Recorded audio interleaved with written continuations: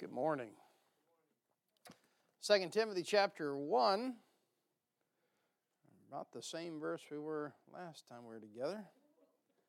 Yeah. There's a light at the end of the tunnel. I hope it's not a train.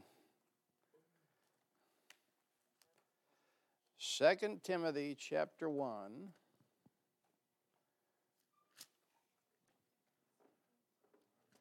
Are you liking the cooler mornings?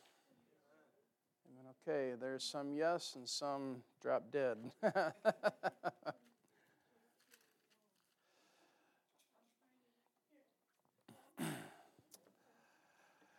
All right. The Bible says in 2 Timothy chapter 1, verse 12, "For the which cause I also suffer these things. Nevertheless, I'm not ashamed. For I know and am persuaded that he is able to keep that which I have committed unto him against that day." Actually, for I know whom I have believed. I missed that phrase. "And am persuaded that he is able to keep that which I have committed unto him against that day." Brother Brian, would you ask the Lord's help in Sunday school?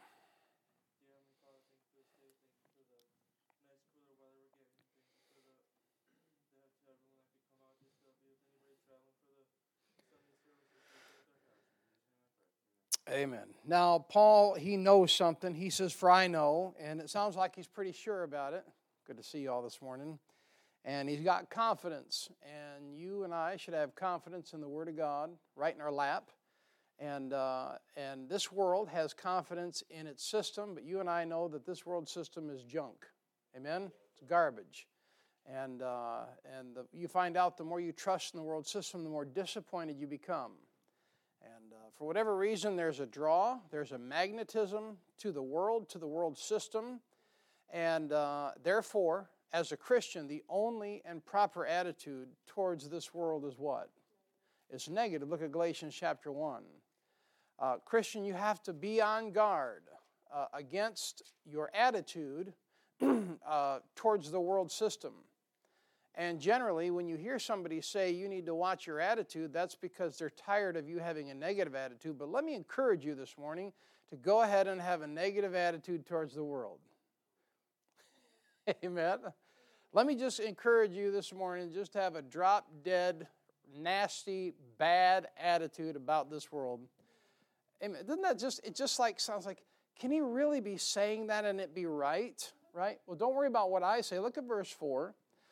Galatians chapter 1, verse 4, Paul says, "Who gave himself for our sins, that he might deliver us from this beautiful, wonderful, man, is it gorgeous world." And in the world of one feller, what a wonderful world, right? What a piece of garbage. That's your wake-up call. You're in church now. This present evil world. You know how much I hate this world? Not enough. Not enough. You know how much you hate this world? Not enough. Sometimes Christians are secretly in love with the world. Demas was. He forsook Paul. They're lovers of the world. And it didn't say that Demas forsook Jesus Christ. Demas forsook his leader, and that was Paul. Paul was the one that those young preacher boys were serving under, and Paul was blazing a path like a stomp. And he got tired of it, and he fell in love with the world. That's what the Bible says. And I'm here just to tell you, you should have a bad attitude about the world. Good morning. I just let that drop, kind of like dropping the mic. This world has nothing to offer you. I know you know this, but it's good to hear it again, right? Doesn't the Bible say that the preacher's job is to reprove? And that's just tell you what's wrong with everything. You ever hear preaching, you're like, "Oh, he ever does this, tell me what's wrong with the world." Well, that's pretty good preaching. Now, if you get stuck in that gear, that could become a rut. I understand that. But trust me, there is not enough preachers this day in the rut of reproof. Matter of fact, most preachers are like, they're just so sickly sweet and honey and cream, and, kind of reminds me of just eating about 12 of them French honey cruller donuts. So sickly, There's something about them donuts there, them honey crullers, is that what they're called? It's like you're eating air.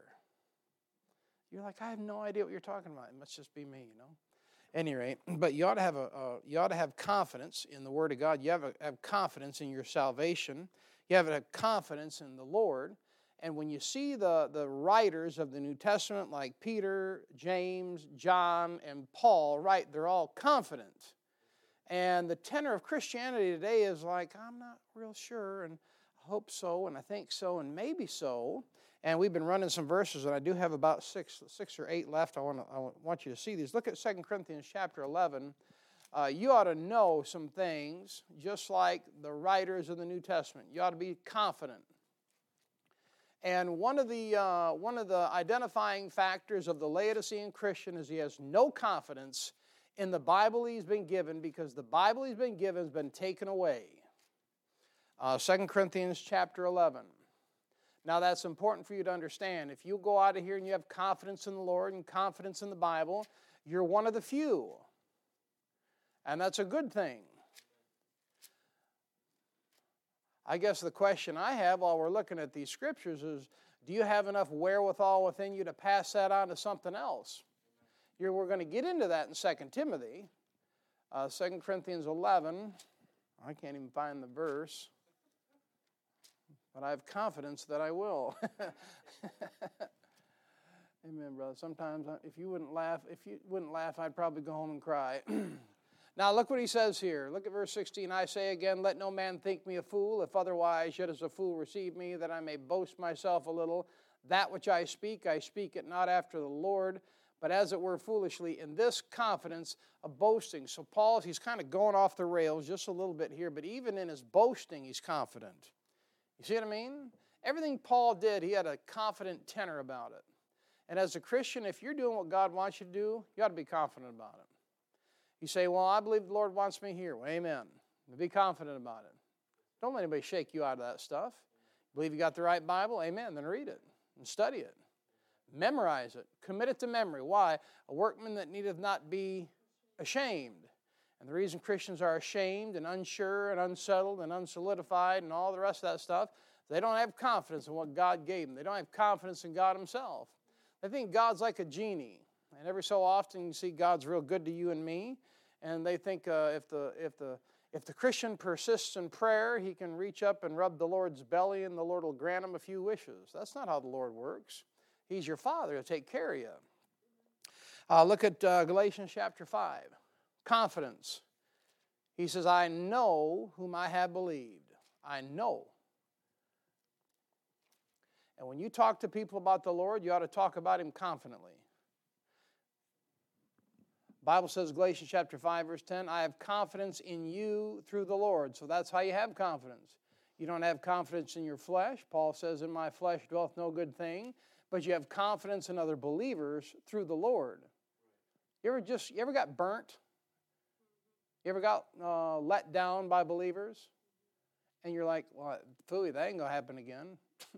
You have confidence in people through the Lord, and when the people don't follow through on their commitment or do what they're supposed to, it's not your fault. You still have confidence in other believers. That shows a sign of maturity.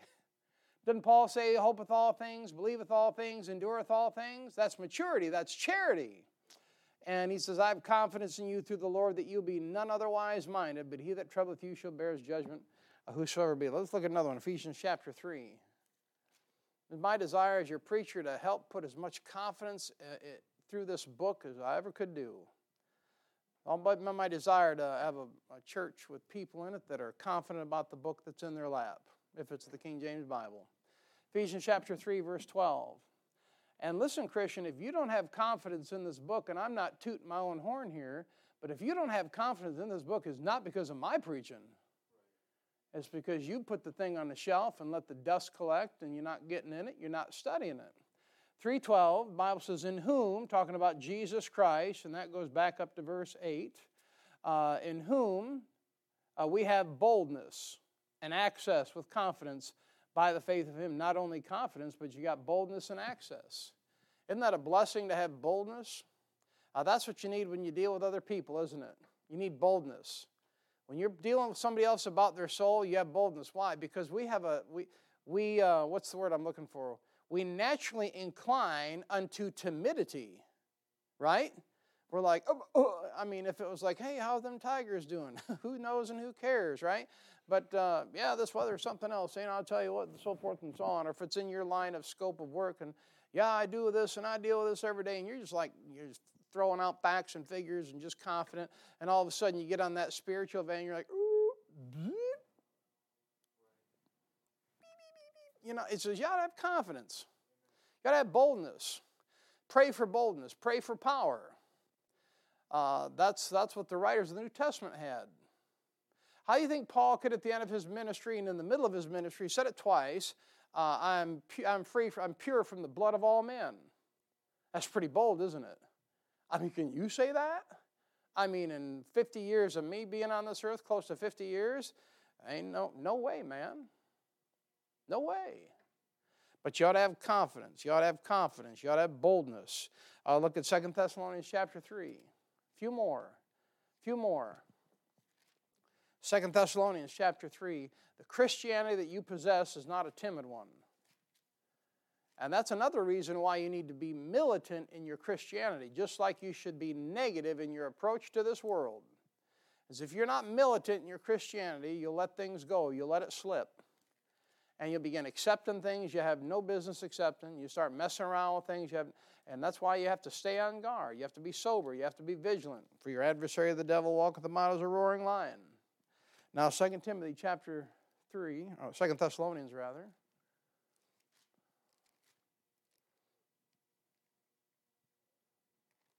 Look at verse 4. Paul says, and we have confidence in the Lord, touching you, that ye both do and will do the things which we commanded you. He's even got confidence in the brethren, doing what he told them to do. Now that's a real preacher right there.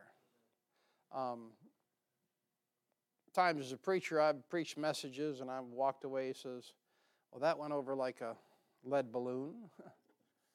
Well, who cares how it went over? I can't see your hearts. I can't see whether you received the message or not.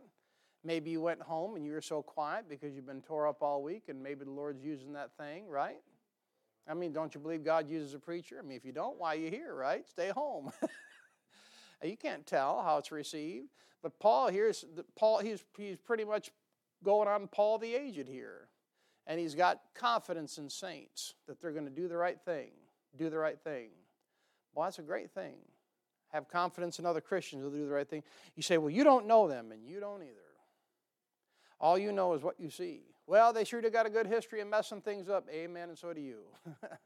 You ought to have confidence in them through the Lord. Amen? Every once in a while, it wouldn't hurt for you to give them a little bit of the confidence that you have. You ever stop and think maybe Christians be a little bit farther off if you gave them a little bit of your own street cred? You know what street cred is, right? I mean, the street cred is, the social skills and the standing that you think you have amongst the brethren, so forth. Well, I know. Oh, stop being all humble. But some of you didn't carry your weight in a conversation, You've read your Bible for 20 years, so forth and so on. You know things about the Bible. Just put a little bit of your own honor on them. That'd be a good thing, wouldn't it? Amen. I mean, some of these Christians that haven't been around as long as others have, just go ahead and be a blessing to them. Treat them like you're your equal. I mean, after all, Paul says, in honor of preferring one another. That's it, having confidence. How about Philippians chapter 1? Philippians chapter 1, verse 21.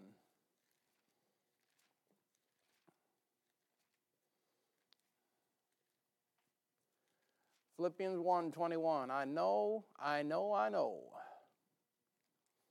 Now you get some confidence. You can do whatever you need to for the Lord. Look here, 1:21. That's not the one I want. All right, skip that one. 1:21.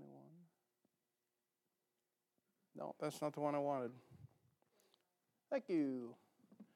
And having this confidence, I know that I shall abide and continue, with you all for your furtherance and joy of faith. Paul's got plenty of confidence in his converts. Amen. And it doesn't matter how many people you've witnessed to or won to the Lord, they're not all going to turn out the way you think they do. Amen. I've won a handful of people to the Lord, and you say, where are they at? In the Lord's care. You're not my sheep. Y'all are not my sheep either, by the way. You're the Lord's sheep. I have confidence. I have confidence in you through the Lord, that you'll do what the Lord wants you to do. Look at just a couple ones from 1 John. It wasn't just Paul. Paul wasn't just the exception to the rule. Now we know when it comes to credentials and pedigree and academia that Paul was an exception, amen? I think we'd also agree, I'm not trying to mess around with the Pauline obsession as church history calls it, but I would think there's some exceptions in life. I would say Dr. Ruckman would be exception when it comes to academia, amen? He's very intelligent, and Paul said, not many mighty, not many noble, amen? I remember hearing him say that he could read 700 words a minute. And I remember one time going, that's it. I'm going to learn to read 700 words a minute. I had about 215. I'm like, forget this, man. 700 words a minute, it is, that's 700 words a minute, man. I mean, when I put Scorby on 1.5, that's fast. You know what I mean? He actually sounds like an Irishman instead of an Englishman. I can go, I don't know how they do that, but the 1.2, the normal voice range, is good for me. Like everything else is too slow. And God created the heaven and... I'm like 1.2 at least, or I'm going to sleep, Or if you want to move through some books and Audible or whatever, that's like 1.2. 1.5, I'm struggling a little bit, because you need to be focusing on driving. Amen? Just throwing that out there. But, and anyways, not many mighty, not many noble. Look at 1 John chapter 2. But it wasn't just Paul. And in case you think Paul was just an exception to the rule, he was a man born out of due time. Amen? God picked him and chose him and used him for his honor and his glory. Look at 1 John chapter 2. Look at verse 28. Notice the tenor of John's speech. And now, little children, abide in him, that when he shall appear, we may have confidence and not be ashamed before him at his coming. Aha! So now you see why some Christians lack confidence. And that's because they're not in fellowship with Jesus Christ. When you're not in fellowship with Jesus Christ, you lack confidence. So when Paul says, I know whom I have believed, he writes it from a state of being in fellowship with God under inspiration of the Holy Spirit. And what's going to strengthen your confidence as a believer is being in fellowship. That's why he says, abide in him. Look at chapter 3, verse 21, same book. 3:21. He says, beloved, if our heart condemn us not, then we have confidence toward God. All right, I'll give you one more. Chapter 5, verse 14. 5, verse 14. And this is the confidence that we have in him, that if we ask anything according to his will, he heareth us. Ain't that something? That's good confidence. We'll preach a little bit about that this morning. And the fact is God called you to do something.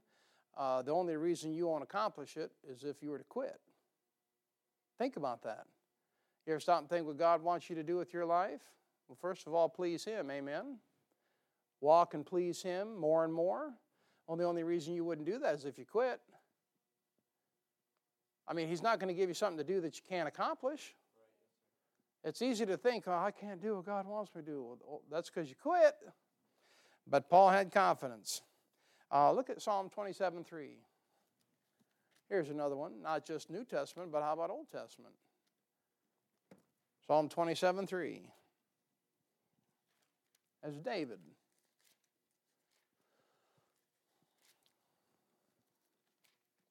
Psalm 27:3. He said, though an host should encamp against me, my heart shall not fear. Though war should rise against me, in this will I be confident. He's talking about the Lord is my light and my salvation. Whom shall I fear? The Lord is the strength of my life. Of whom shall I be afraid? Man, I've quoted that verse so many times, being up in trees. The Lord is my light and my salvation. Whom shall I fear? This big old oak tree. All right, that's 2 Timothy, chapter 1, verse 12. Even Peter says, I know, in Acts chapter 12, verse 11. I mean, confidence. You ought to have confidence. And Paul says, for I know whom I have believed. Do you know whom you have believed? Amen. That's why you're here this morning, isn't it? And he says, and am persuaded that he is able to keep that which I have committed unto him against that day. All right, so we put it back on you. Do you believe that when you ask Jesus Christ to save you, that He's able to keep you? Amen. Take your Bible, go over to the book of Jude. That's the second last book of the Bible, right before Revelation. Do you really think Jesus Christ is able to keep you? You say, preacher, why in the world would you say that? Because I want to get you to think for a minute. And if He's able to keep you, which He is, amen, says He is. Paul said he knew it. But if He's able to keep you, what is He able to keep you from? Look at verse 24. He says, now unto Him that is able to keep you from falling and to present you faultless before the presence of His glory with exceeding joy, to the only wise God our Savior be glory and majesty and dominion and power both now and ever. Amen.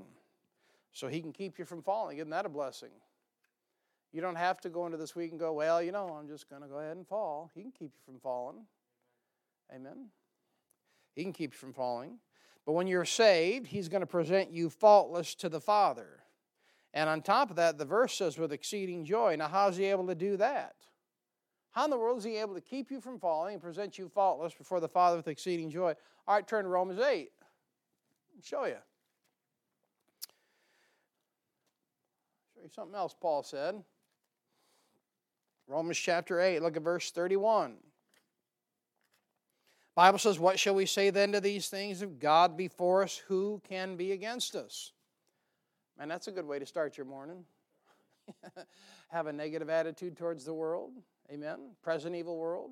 And realize that God can keep you from falling and present you faultless.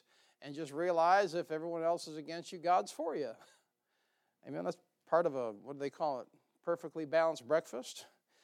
Verse 32, He that spared not His own Son, but delivered Him up for us all, how shall He not with Him also freely give us all things? Who shall lay anything to the charge of God's elect? It is God that justifieth.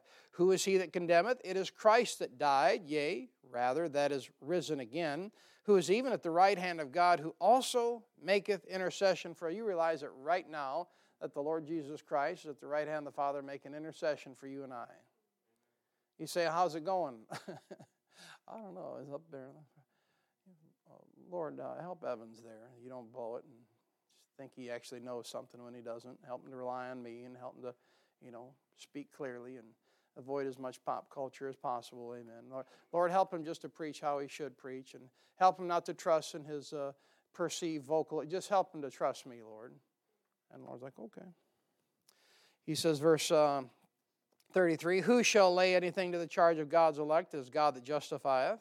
Who is he that condemneth? It is Christ that died, yea, rather that is risen again, who is even at the right hand of God, who also maketh intercession for us. 35, who shall separate us from the love of Christ? Shall tribulation or distress or persecution or famine or nakedness or peril or sword? As it is written, for thy sake we are killed all the day long. We are counted as sheep for the slaughter. Nay, in all these things we are more than conquerors through him that loved us. For I am persuaded. There it is again. You see it? Persuaded. He's confident. For I am persuaded that neither death, nor life, nor angels, nor principalities, nor powers, nor things present, nor things to come, nor height, nor depth, nor any other creature shall be able to separate us from the love of God, which is in Christ Jesus our Lord. And Paul is persuaded that God is able to keep him. And nothing to keep you from the Lord. Ain't no doubt when you got saved, God can keep you. You can't lose your salvation. Paul nails it right down there. And nothing can separate you from the love of God. You ask this question, well, okay, he can keep me. How long can he keep me? Well, look at back to our verse. 2 Timothy chapter 1, verse 12. How long can he keep me? Paul says that he's able to keep that which I've committed unto him against that day. And that day is the day of Jesus Christ. And that begins with the rapture and goes all the way through. All the way through. Now let's move past verse number 12 and actually hit verse 13. 2 Timothy chapter 1, verse 13. Paul says to Timothy, hold fast the form of sound words. Now a form is a pattern. I'll say it again, a form is a pattern. He says, hold the form of sound words, hold fast the form of sound words, which thou hast heard of me in faith and love, which is in Christ Jesus. All right, this thing about holding fast the form of sound words, it's like holding on to the Bible. It's like grasping the hold of the Bible and not letting it go. Taking a hold of that book and not letting anybody take it from you. Amen? That's what he's talking about. Let me give you some reference. Look at 1 Thessalonians chapter 5. You need to hang on to that book that's in your lap and never let it go. Be careful about how much dust you let get on that Bible of yours. 1 Thessalonians chapter 5, the number one sin, I heard a preacher say a long time ago, the number one sin in America is not drunkenness, it's not nakedness, it's not smoking, it's not messing around. It is the lack of Bible reading. 1 Thessalonians 5:21. Paul says, prove all things, hold fast that which is good. Now in your Christian life, you have to learn some things and you have to get a hold of that which is good. And you might think something is good and find out later it's just not very good for you. Well, then you need to let it go and find what's good. I mean, the Lord allows for U-turns. The Lord allows for lane changes. The Lord allows you to continually grow, and you ought to be growing. If you're the same place you were when you got saved, that means you never grew. You should be constantly growing. If you've been saved for however many years and you say, well, my convictions are the same as they were when I got saved, you never grew. Mine changed. Mine even changed this last year. You say, what are they? None of your business. Amen? None of your business. You got to change. Why? Because you can be continually formed in the image of Jesus Christ. You can sit here and tell me that God wants you to be the exact same for 30 years. Maybe on sound doctrine, yes. Maybe on your stand on the Bible. But even your stand on the Bible, the closer you get to Him, don't you get a little bit more bold with your stand? Isn't it continually changing more to please Him? You see what I'm saying? It's like holding on to the Bible and not changing. He says, hold fast that which is good. You got to learn that. Look at Hebrews chapter 3, or Hebrews chapter 3, verse 6. Just some good verses on holding fast. Holding fast. And Christian, you ought to hold fast. Hang on to things. Now here's the spiritual application here. It's to Israel, so but Christ is the Son over His own house. Whose house are we? If we hold fast the confidence and rejoicing of the hope firm unto the end. Now we don't have to hold fast any kind of confidence to get our salvation. And this has to do with the tribulation deal here. And it's obligatory. But you need to learn as a Christian to hold fast and hold firm into the end. Hold firm into the end. Amen. When you're in your 40s, you need to be holding faster than you were in your 20s. When you're in your 60s, you need to be holding faster and more firm than you were in your 50s. I'll look at Hebrews chapter 10, verse 23. I like old timers. I really do. You say, why? They got something that our generation doesn't. Amen. Now, look, and I don't worship old-timers, but I'm telling you what, if you want to learn something, you get yourself an old-timer and you shut up a while. That's the problem with our generation. We can't shut up. Always have to be talking. Everything's got to be about us. That's one of the reasons you know why this generation is so ignorant.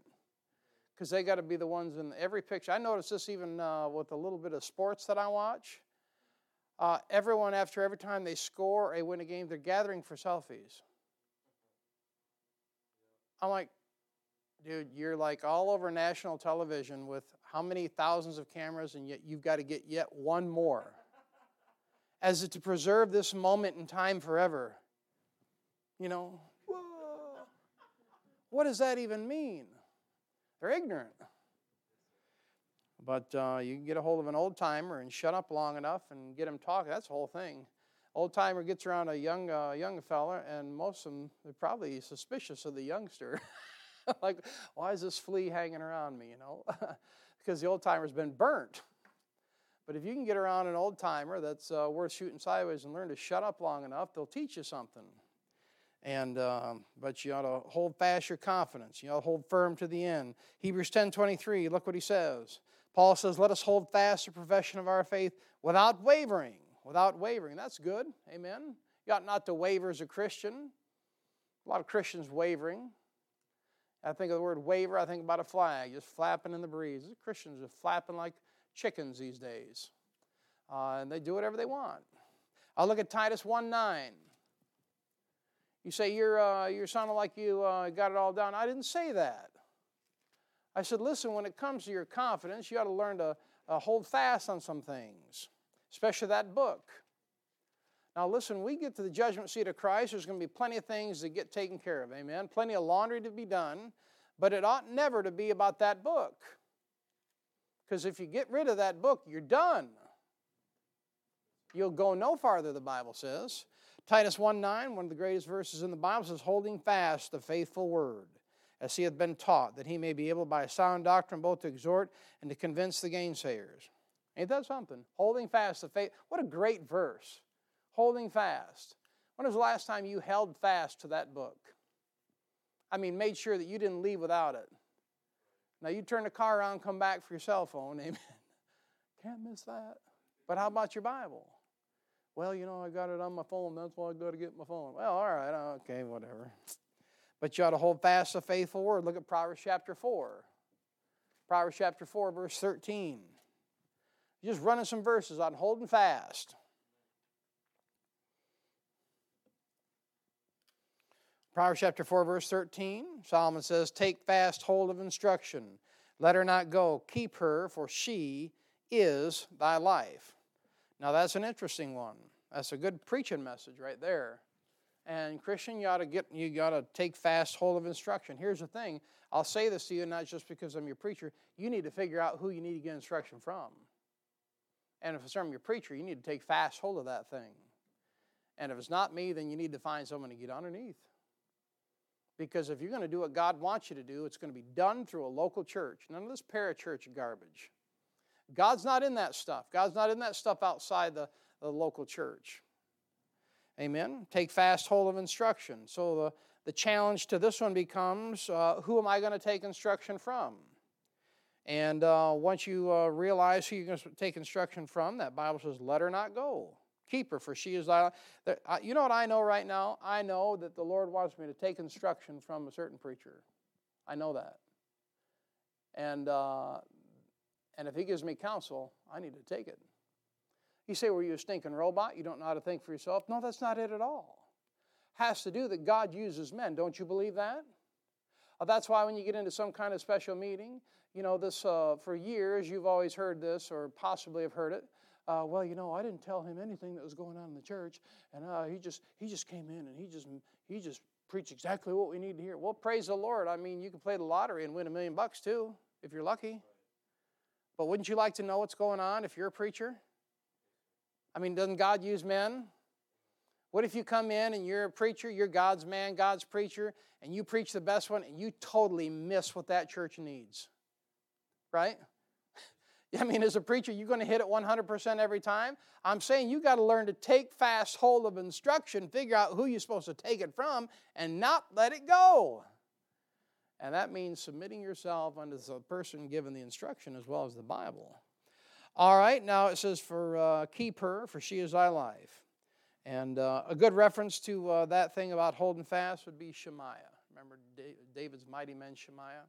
And he was, I can't remember where that place is at, but he's down there and he's swinging the sword, like He-Man, master of the universe there, and chopping off arms and heads and limbs and all that. And that Bible says that he fought so hard, and he fought so long, that sword, it just became his hand. He couldn't let it go. Man, that ought to be you in that book. You're so closely connected to that book, you can't let it go if you try. And when you talk to people, they're like, man, you're just stinking talking Bible. Right? That's why some people don't like you. Because you eat and breathe that book. And then when you talk, it comes out. And then people begin to equivocate you with that book. All right, and that's Shemaiah. He's son of Dodo, the Ahohite. Amen. Now, Paul, before he goes into a charge here for Timothy, he's going to charge Timothy some things here in 2 Timothy 2. But before he does, he's going to tell Timothy about some things that are happening around him. And first of all, he's beginning here, the last part of chapter 1. He's going to tell Timothy, he says, there's going to be some people that are going to ditch you. That's what he's going to tell him. And you remember, there's going to be people that are going to ditch you. There are going to be people that will leave you, but there's always going to be some people that will love you. Amen? And there are always people that will leave you, and there are always will people that love you. So ain't no sense in quitting. Amen? I mean, some of you have been in this thing all your life, and no sense getting out of the water now. Amen? It's just you're like up to here. And it'd be too hard to get out. So no sense in quitting. Might as well go on. Look at verse 14. That good thing which is committed unto thee, keep by the Holy Ghost which dwelleth in us. So if you see that, the Holy Ghost dwells in us. Now look at verse 15. Here are some that are going to leave you. And you also get later in 2 Timothy about those that were here but are now gone. That's the ministry, though. And if you're going to go to church just because someone else goes to church, then you're going to church for the wrong reason. Amen? You need to go to church for you. You know? You need to make sure that the reason you're going to church is because you need something. You need to go to church for you. Enjoy the fellowship, amen, but do it because you get to do it, because it helps you. Do it because it's the place that Christians meet. Right? I mean, if this is Bible Believers Baptist Church of Tawas City, this is the local church. This is a local representation of the body of Christ. We're not the only one. You know, we're not the only starfighter in the fleet, you know what I mean? I understand that. I'm not stupid and so obtuse not to think that other churches in this community don't preach the gospel of Jesus. I'm not that stupid. But if this is where God wants you, amen, then be here like you are. Amen. And you ought to meet because it's the place where Christians meet. And if this is the place where Christians meet, like the old preacher said, this would be the most likely place that the Lord would show up, right? It's kind of like Thomas. He didn't come for the evening service, remember that? And the Lord shows up, and Thomas is like, no, I don't believe it. Because the Lord can't show up unless I'm there, right? Isn't that true? Well, I don't think the Lord could show up if I wasn't there. Okay, Buster. All right, knock yourself out. But you ought to go to church because it's a place where Christians meet. You ought to go to church because why? The church is the pillar and the ground of truth. You know what the Bible says? Church is the pillar and ground of truth. And if you ain't got no pillar, not like the one you lay your head on, you ain't got no ground, how you going to stand? You see, this church, this local representation of believers, if you go to church for the right reason, it will help you stand. It will. It will. And the church is something that Jesus Christ shed his own blood for. And you and I, we're not going to be worth shooting sideways as a Christian if you won't get churchy. You got to get churchy. You say, well, I'd go to more, but, yes, I know all the hypocrites in the church. But listen, the reason you get frustrated and flustered by Christians is because that's who you hang out with. You don't hang out with worldly people. If you do, shame on you. But the reason you're so gun-shy around Christians is because that's your crowd. That's our crowd. I mean, unless you got to work with the lost, and then you know how to handle those, you walk in wisdom towards them that are without, right? And you're smart about it. And you know, if you hit your thumb with a hammer, you don't cuss too loud, right? Because you don't want them to hear you telling your bad jokes and cussing and acting like a lost person. But the reason you are always gun-shy around Christians because that's your crowd. This is our crowd. Some of us need to let that sink in a little bit. Dr. Ruckman said he spent his entire ministry running from his enemies, just knowing that he's going to spend eternity with them. If that's the truth, all the people that have hurt you, all the people that have cussed you and crossed you and done you wrong and stabbed you in the back. Actually, the Christians don't stab each other in the back. They stab each other in the heart. You get to spend eternity with them. So you just spend your whole life running from your enemies. Amen. Makes sense to me. Run from them. Why? Don't stand and fight them. Waste of time. Love them, pray for them, if the Lord so leads, and run from them. All right, that was a little rant. Praise the Lord. Now look here in verse 15. This will help you out. The Bible said, "This thou knowest, that they all that which were in Asia be turned away from me, of whom are Phygellus and Hermogenes." Sounds like Jello. Anyways, so there's people that are leaving Paul. You see that? That's a constant theme in the Scriptures. People will ditch you, especially if you're a preacher. People ditch you for whatever's on sale. People ditch you and people leave you.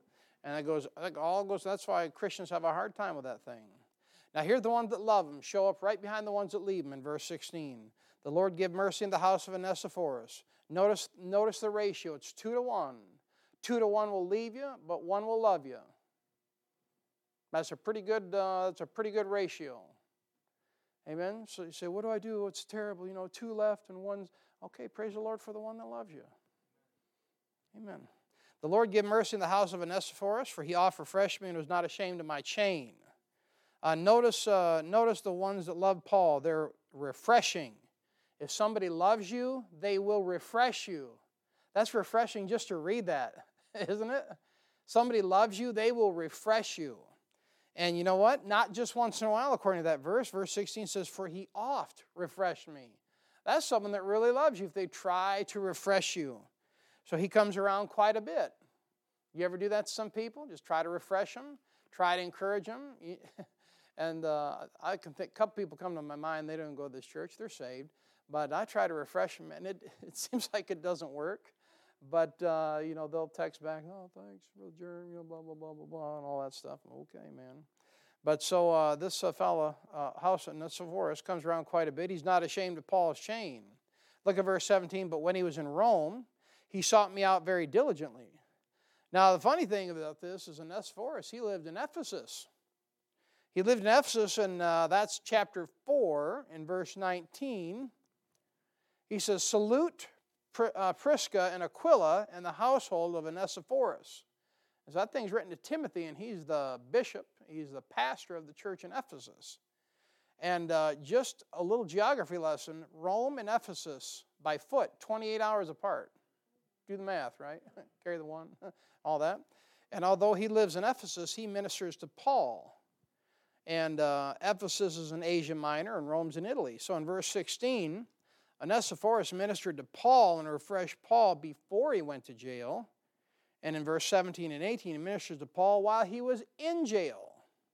Can you imagine ministering to a church like Paul did for 5 or 10 or 15 years, and then having someone throw you in jail for preaching what you've been preaching for 5, 10, and 15 years, and then the people that you loved and put everything into, they wouldn't even come and visit you? But Onesiphorus did. Found out old Paul was in jail. He loved Paul. Loved Paul's preaching and loved Paul for how he helped change his life and loved the Lord more. And he wasn't ashamed of Paul's chain. He ran all the way over there, 28 hours, however long it took him. And that'd be tough. I mean, go to jail and your wife not even come and see you? I don't know, maybe she needs a break from you, right? Because she'd be like, yeah, finally, you know what it's like. Amen. In jail for all this time. Wife and kids don't even come see you. Friends not coming to see you. But someone that helped you down the... Think about this. As a preacher, sometimes you help people and you see them, they come to church, and they're real faithful for a while, and they seem to be growing, they seem to be getting better, and then they're gone. And you don't know what's going on with them. You don't know their life. You don't know where they're at now. See, preachers are, and I'm done here, preachers are weird birds because they think the moment you walk out the door of their church, you must be worshiping the devil. No, that's not it. They belong to Jesus. Now I belong to Jesus. Jesus belongs to me. And if you're in the Father's care, the Lord can fix your wagon. But imagine helping people out and then no one coming to visit or anything. But here's a fellow that loves Paul and Onesiphorus. And Paul says, man, he wasn't ashamed of my chain. He oft refreshed me, so forth and so on. And that's a good fellow. Sure, thank God for those people. All right, we'll stop right there.